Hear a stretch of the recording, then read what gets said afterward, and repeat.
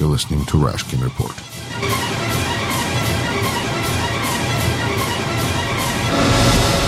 Вы смотрите и слушаете Rashkin Report.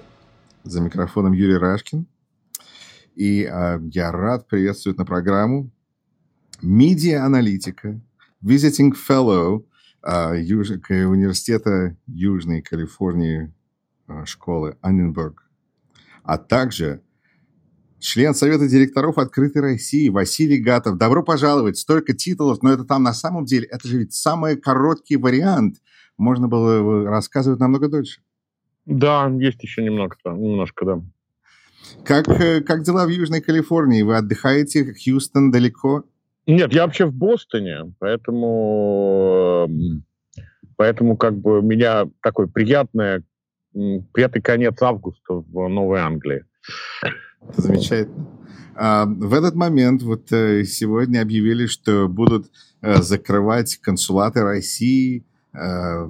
Сначала было сказано в Сан-Франциско, теперь говорят еще в 2 городах. Нет, надо понять, что про полное закрытие речь идет только в отношении консульства в Сан-Франциско. Так. В Вашингтоне и в Нью-Йорке закрываются так называемые extensions. В Нью-Йорке extension to consular section – это такой кусок дополнительного пространства, которое Генконсульство арендует для хранения своего архива и, как я понимаю, приема граждан. А в Вашингтоне Trade Section Extension – это отдельный дом, который, кстати, на Висконсин-авеню расположен, в котором размещаются некоторые службы торгового представительства и уникальный совершенно представитель России, атташе по вопросам рыбной ловли. В России есть такой уникальный совершенно представитель дипломатический. Это просто, так сказать, название полковника ГРУ или это что такое? Я не знаю, но вот факт остается фактом, что там есть такое смешное расширение посольства. В нем работает один, по крайней мере, до последнего времени работал один человек. Вот. И вот его деятельность, она, видимо, прекращается, потому что их выселяют. То есть эти здания не могут больше использоваться дипломатическим представителем. Это плевок в лицо кому? Понимаете, эта история довольно такая специфическая. Я все-таки сам по себе не специалист в области дипломатии, в смысле формальной дипломатии. Да? Как бы я много занимался, как любой специалист по коммуникациям, public diplomacy и вещами, связанными, грубо говоря, с сообщениями о дипломатии. Да? Но по факту история такая, что когда в рамках наказания России за возможное или настоящее вмешательство в выборы Обама выслал 35 дипломатов, большая часть из которых, видимо, действительно имела отношение к разведке, и закрыл 2 очень чувствительных для российской дипломатии объекта, дачу посла в Мэриленде и второй под Нью-Йорком.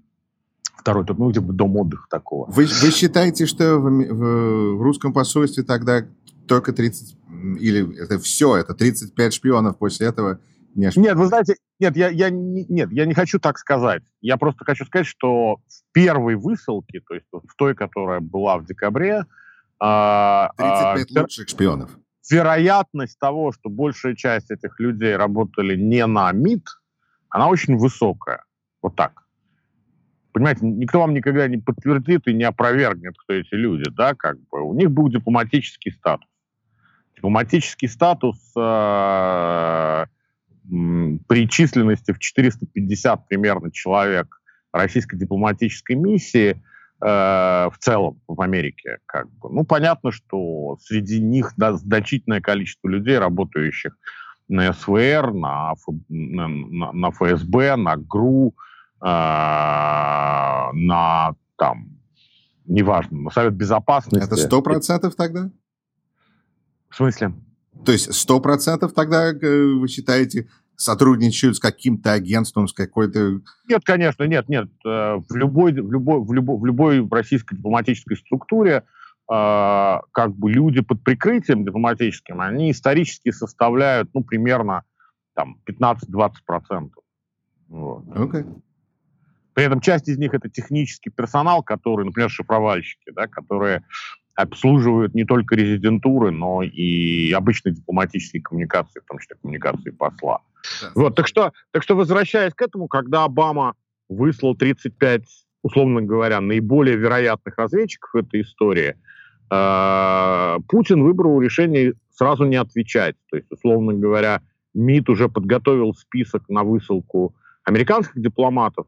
В дипломатии есть такой принцип reciprocity, то есть взаимности. Да? То есть, условно говоря, если американцы выслали 35 наших дипломатов русских, то соответственно, Россия должна была бы выслать сравнимое число, не обязательно точно такое, но сравнимое число американцев.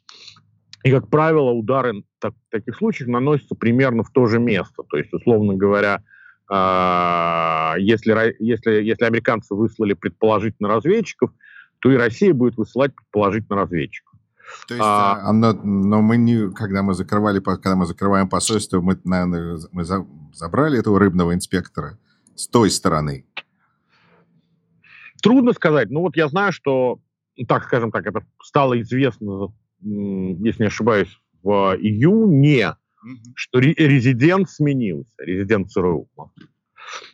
Вот. То есть человек, который был резидентом много лет, достаточно большое количество лет, он вернулся, и мало того, что вернулся, он даже уволился и дал вполне, такое, я бы сказал, очень поверхностное, но все-таки интервью с четким обозначением своей позиции, как и в качестве дипломата, так и в качестве бывшего работника агентства.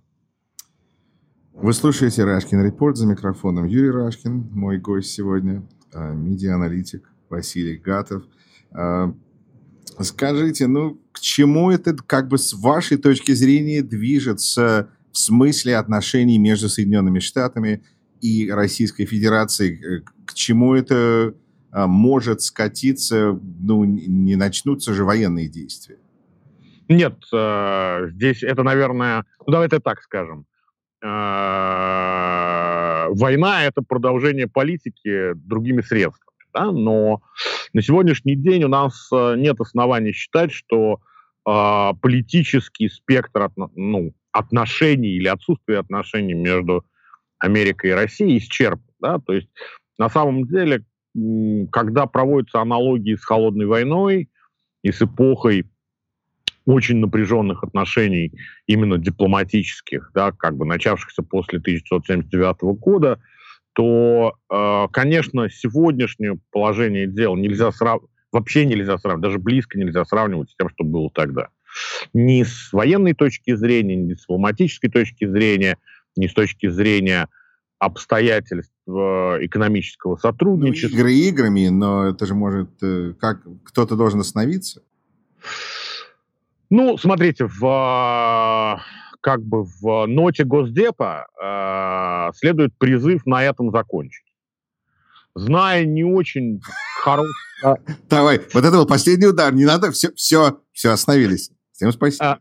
Да, формально ситуация такая, что ответ России с высылкой, не с высылкой, а с радикальным сокращением американской дипмиссии в России, да, то есть практически более чем на 60% уменьшилось количество людей, работающих в американских дипмиссиях.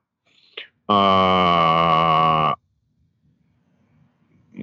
довольно неадекватна по размеру мера. Она не попадает в формат reciprocity. Не то чтобы она невозможна, но она немножко неадекватна. Поэтому, нанося удар с закрытием консульства, то есть приведением всего в такое... Выравниваем, да. При этом, например, консульство предлагается закрыть, но никаких вопросов о том, чтобы сокращать персонал, не ставится. Это значит, что как было в Америке примерно 450 русских дипломатов, так и может быть. Просто, грубо говоря, в долине, в Калифорнии исчезает, можно смеяться, можно всерьез это воспринимать, там, гнездо российской деятельности, да? Которое было довольно успешным, я так думаю, и с точки зрения дипломатических усилий, и с точки зрения, как-то ни странно, гуманитарных усилий, в смысле консульство в Сан-Франциско, безусловно, было очень много лет, было одним из самых таких приятных либеральных мест по сравнению с посольством в Вашингтоне, например, да, там какие-то работы... Помните, как у Стругацких в этом отделе работали самые симпатичные девчонки и парни, у них там не было волос в ушах и так далее. То есть, в принципе, там в консульстве Сан-Франциско был довольно милый персонал по сравнению с Вашингтоном-то точно. С чисто бритыми ушами. Да, уши у них либо не зарастали, либо были чисто бритыми. И в целом, как бы, А теперь их закрыли. Да, и этот выбор... прикрыли. Да, этот выбор, он такой специфический. То есть, на самом деле, насколько я понимаю, вопрос стоял выбирать закрытие в Хьюстоне или закрытие в Сан-Франциско, и чисто по техническим причинам из-за урагана... Да, Бог закрыл консулат в Хьюстоне. Да, Бог закрыл консулат в Хьюстоне, но, опять же, закрывать консулат в Хьюстоне... Боже, это просто неприлично смеяться. Это ужас, я сожалею. Буквально вот в чем причина. Поэтому как бы пострадал консульство Сан-Франциско. Вот. То есть здесь абсолютно, понятно, почему американцы выбрали именно его.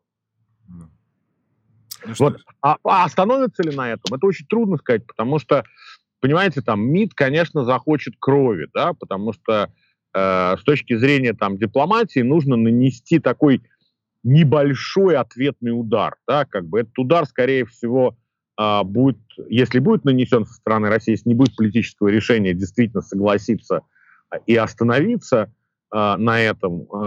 Деэскалация. Нет, не деэскалация, а замораживание ситуации, да, как бы на существующих уровнях проблем. Еще один замороженный конфликт? Да. Вот. Он будет какой-то минимальный, то есть это будет там какой-нибудь поймают разведчика на операции, персона нон-грата, одного объявят, там, скажут, все, на этом мы закончим. Вот. Потому что на самом деле в России прекрасно понимают, что дальше ссориться уже не желательно, потому что дальше начинается все то, что мы действительно помним со времен Холодной войны. Это запреты на передвижение для дипломатов, это отказы в выдаче новых дипломатических виз, в смысле для замены персонала. Это то, что случилось в 1983 году, запрет полетов аэрофлотов в Соединенные Штаты, и так далее. То есть дальше еще количество ассортиментных шагов в области дипломатических санкций довольно большое. Надеюсь, этого не произойдет.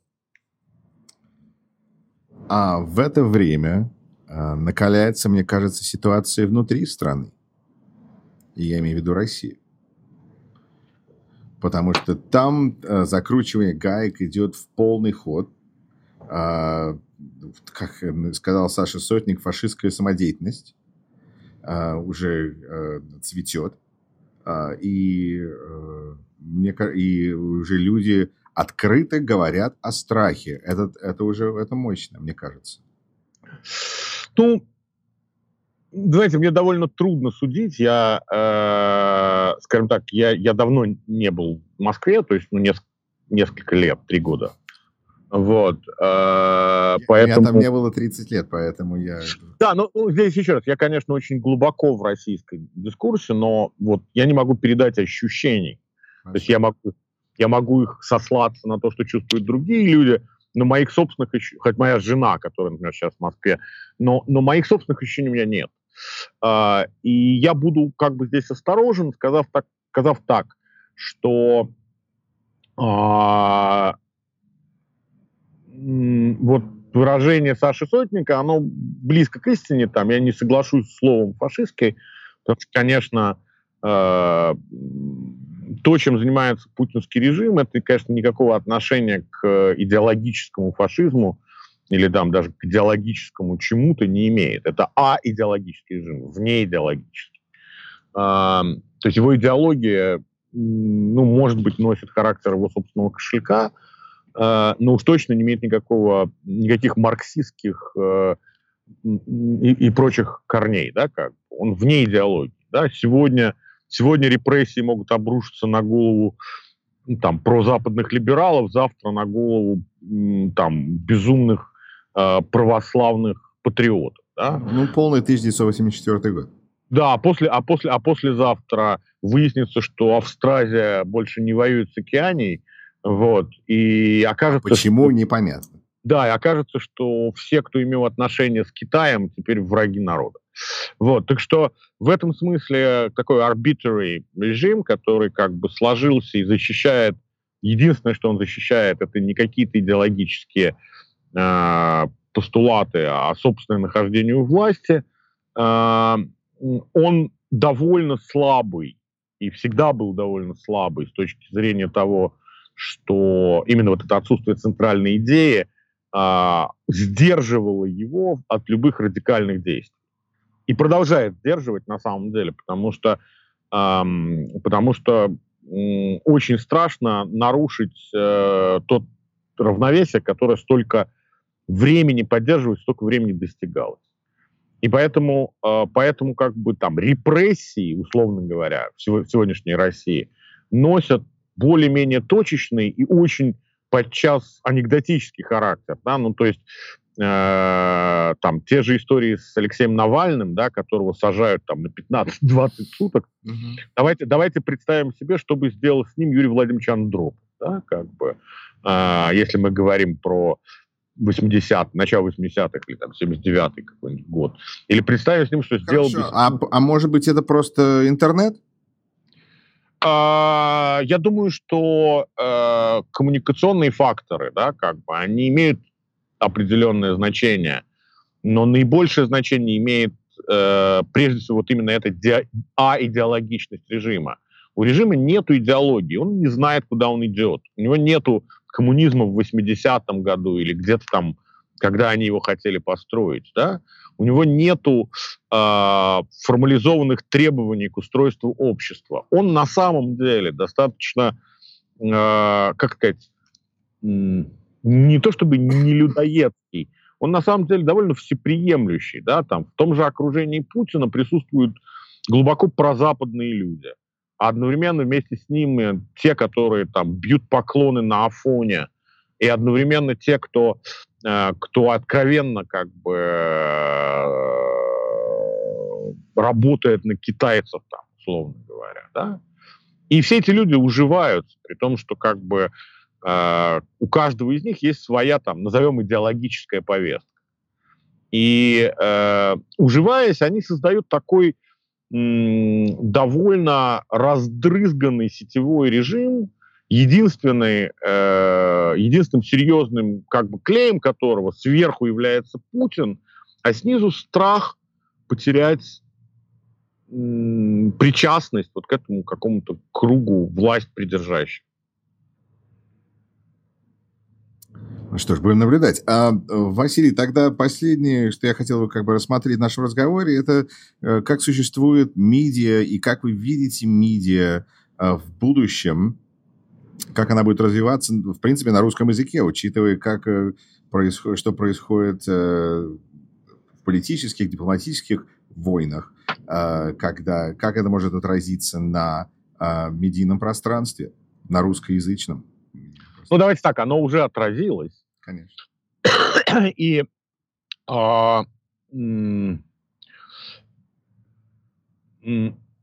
условно говоря, если мы посмотрим на 2000-е годы, то в начале, там, с приходом Путина, мы можем говорить о том, что в России существовали свободные СМИ, существовал медиарынок, то есть был медиабизнес, который играл по определенным рыночным правилам. Существовало несколько, как и в любой нормальной медиасреде, несколько этических моделей журналистики. Была там высокоэтичная модель журналистики, была модель, которую можно было назвать профессионализм превыше всего, да, то есть можно продаваться, но ты должен хорошо делать свою работу. Была внеэтичная журналистика, была продажная журналистика. Это нормально. Она так и есть, например, в Америке. Да? Есть люди, которые на первое место ставят профессиональные ценности, есть люди, которые ставят на какое-то место политическую, в смысле, политическую когерентность, партизаншип, да, А есть люди, которым не важно, где им платят зарплату, лишь бы платили, да? И прошло там 15 лет, и ничего, не то чтобы ничего этого не осталось, но любые другие варианты, кроме полностью подчиненной Кремлю массовой пропаганды, все загнано в такие маленькие узкие загончики, где оно едва существует под давлением не столько цензуры, сколько такой, я бы сказал, орвелианской модели, да. Я вот когда пытаюсь объяснить людям, что произошло с российскими медиа, я всегда привожу пример бытования так называемого 4-й статьи закона о СМИ в России. Когда 4-я статья оговаривает ограничение свободы СМИ. То есть изначально она звучала примерно таким образом, что средства массовой информации в России свободны, но им запрещена пропаганда войны, насилие, расовой и классовой неприязнь, ненависть. Если и надо, то есть за что поймать. Нет, она была так сформулирована в соответствии с требованиями Европейской конвенции о правах человека, которая довольно в общих чертах оговаривает, что средства массовой информации... Просто это как-то вывернули наизнанку. Да, не должны использоваться... Подождите, я не договорил. Не должны использоваться для плохих дел. И вся эта статья умещалась в 31 слово. Подчеркиваю, 31 слово. Чуть меньше 3 строчек. Начиная с конца 2000 года, под влиянием вполне очевидным разных путинских факторов, начиная от борьбы с терроризмом и заканчивая дальше необходимостью борьбы с политическим экстремизмом, детской порнографией, педофилией, гомосексуальной пропагандой, религиозными какими-то диспропорциями и прочим, статья начала разрастаться. На сегодняшний день 4-я статья закона о СМИ Российской Федерации занимает 4 страницы, буквально 4 полных страницы, и состоит примерно из 1000 строк. Это все запреты. Запрещено это, запрещено это, запрещено это, запрещено это. Я не знаю, насколько, чем, например, вы занимаетесь профессионально, да, но есть такое общее логическое правило, что рост количества запретов ведет к снижению качества того, в чем производят запреты. Да, то есть, условно говоря, если увеличивается количество запретов в том, что ты ешь, качество еды, которую ты ешь, ухудшается, а не улучшается. Да, если увеличивается количество запретных слов в языке, язык начинает деградировать, а не развиваться. Да? Точно так же и журналистика. Если увеличится количество вещей, которые формально на уровне закона запрещены, то и качество журналистики начинает падать. Понимаете, как в том старом анекдоте про то, что из букв Ж, О, П и А сложить слово «вечность» нельзя. Вот. Поэтому, когда у тебя уменьшается количество букв доступных, а темы, определенные вещи, определенные провокационные даже темы для журналистики, это и есть те самые буквы, которыми она пользуется. Почему-то мне это напоминает кинзадза, когда весь словарь сведен с Q и Q. Буквально, знаете, у меня был такой момент, я посмотрел, и у меня брат младше меня, я пришел домой, я посмотрел на него и сказал «Q», зная, что я сказал нехорошее слово, а он не знает, о чем я говорю. Он посмотрел на меня, 4-летний ребенок, и сказал «Сам дурак». Догадался. Да. Ну, в общем, смысл в следующем, что первое, что как бы большинство средств массовой информации, особенно тех, которые выходят на платформах, где государство в состоянии как бы реально контролировать ситуацию. Печати, телевидение, на вещательном радио, они все как бы сидят в такой клетке вот из этих созданных ограничений. Еще раз подчеркиваю, это не цензура. Там нет цензора, который сидит и проверяет материалы, идущие в печать. Это самоцензура. Это самоцензура. От страха? От страха, от нежелания входить в конфликт.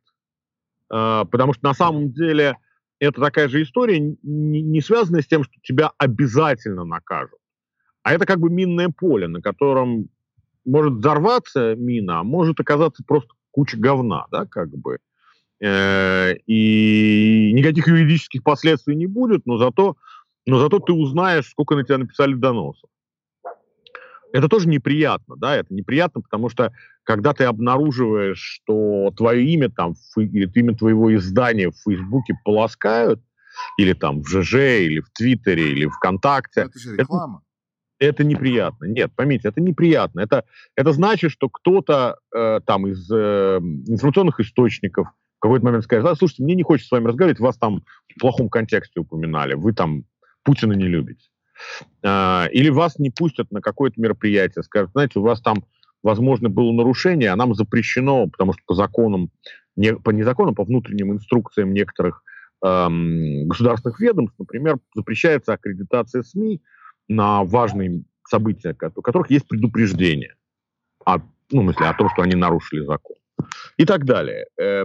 Вот поэтому как бы представьте себе, что как бы большая часть людей живет в таком удушливом пространстве, в котором, в общем, ничего прямо не запрещено, но на самом деле очень многое нельзя.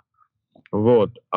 Есть довольно значительный сегмент людей, журналистов и даже некоторое количество средств массовой информации, которые не то чтобы буквально плюют на это, но точно не придают этому слишком много значения. И спокойно публикуют вполне себе качественные расследования, разоблачения, мнения, политические платформы и так далее. Но их как бы пространство, небольшое, оно, к сожалению, как бы ограничено по аудитории, скажем так, примерно там четвертью населения России. Остальным 3/4 просто это неинтересно. Не то, что у них нет доступа, они просто на это не обращают внимания. Хорошо. Ну что ж. Василий, вот так хорошо. Тогда под занавес последний вопрос. Вы думаете, через 5 лет будет существовать «Эхо Москвы», «Радио Свобода» в Москве, «Новая газета», независимо? Вы считаете, что это будет, что они будут существовать через 5 лет? Давайте так скажем, что на самом деле в случае с современной Россией мы имеем дело с таким классическим авторитарным режимом, даже которых очень мало на самом деле в истории было, в котором судьбу народа определяет такое понятие из демографической статистики, которое называется возраст дожития. В данном случае это возраст дожития одного конкретного человека, родившегося в октябре 1952 года в городе Ленинграде. Вот как бы скорость либо физической, либо интеллектуальной деградации этого человека или его жизнь, да, как бы, она в большей степени определяет будущее России, любого компонента на ее территории, чем объективные какие-то или даже определяемые государством принципы. То есть, условно говоря, если Путин будет вот примерно таким, каким он есть сейчас, то будет вам и «Эхо Москвы», и «Новая газета». Все примерно так же будет. Через 5 лет, через 10 лет. Да, уже трудно сказать, будет ли он таким же в 77, как и сейчас в 67, да, как в 65. Значит, бодрым или закостенелым? Нет, речь идет о том, что он продолжает оставаться как бы более-менее активно действующим политиком, да? Со своими взглядами, со своими тараканами в голове, со своими глупостями, со своими желаниями. Он не изменился за последние 17 лет? Он за последние 10 не изменился. Вот он примерно, начиная с 2007 года, все, что изменилось в Путине, это то, что он как бы стал старше, увереннее в себе и наглее, особенно на международной арене. Но в отношении его взаимоотношений с людьми, с институтами и так далее, нет, он почти не изменился. Он, я говорю, стал наглее, но, во-первых, это может быть какой-то такой выброс энергии, да, который был там в последние несколько лет. А так, еще раз говорю, я не вижу никаких оснований считать, что там завтра Путин решит, что ему надоело «Эхо Москвы». Ему очень выгодно «Эхо Москвы». Или что там надо разогнать жуткую, как бы там, отвратительную «Радио Свобода», которая мешает нам жить. Потому что он, в общем, догадывается, что если он разгонит «Радио Свобода», то будут проблемы у российских государственных СМИ за рубежом. И что точно так же могут разогнать и Rush Today, и Спутник, и... Life News уже нет. Нет, Life News никогда не существовало как международная СМИ, да? Вот. В этом смысле, то есть, как бы сдерживающие факторы, они остаются на месте, да, они никуда не делись. Но другая важная история заключается в том, что когда человек перешагивает определенный возрастной порог, а Путин перешагнул порог там, пару лет назад, который связан Василий, с тем, вы живете в Америке, вот так делать не надо. Да, это случайно получилось.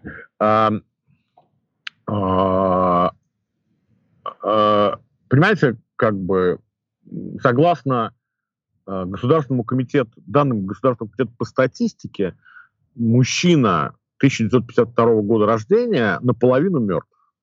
Половина людей, путинских сверстников, уже мертвы. Это и есть та самая граница, которую как бы он перешел некоторое время назад.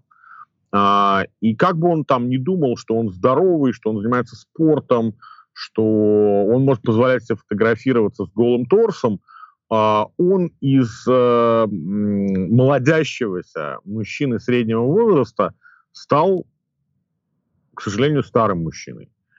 И это... щукой. Это...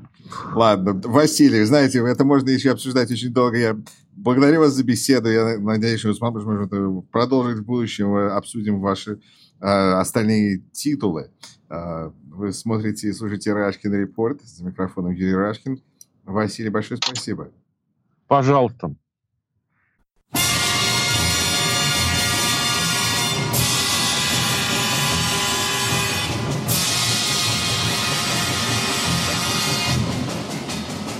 You're listening to Rashkin Report.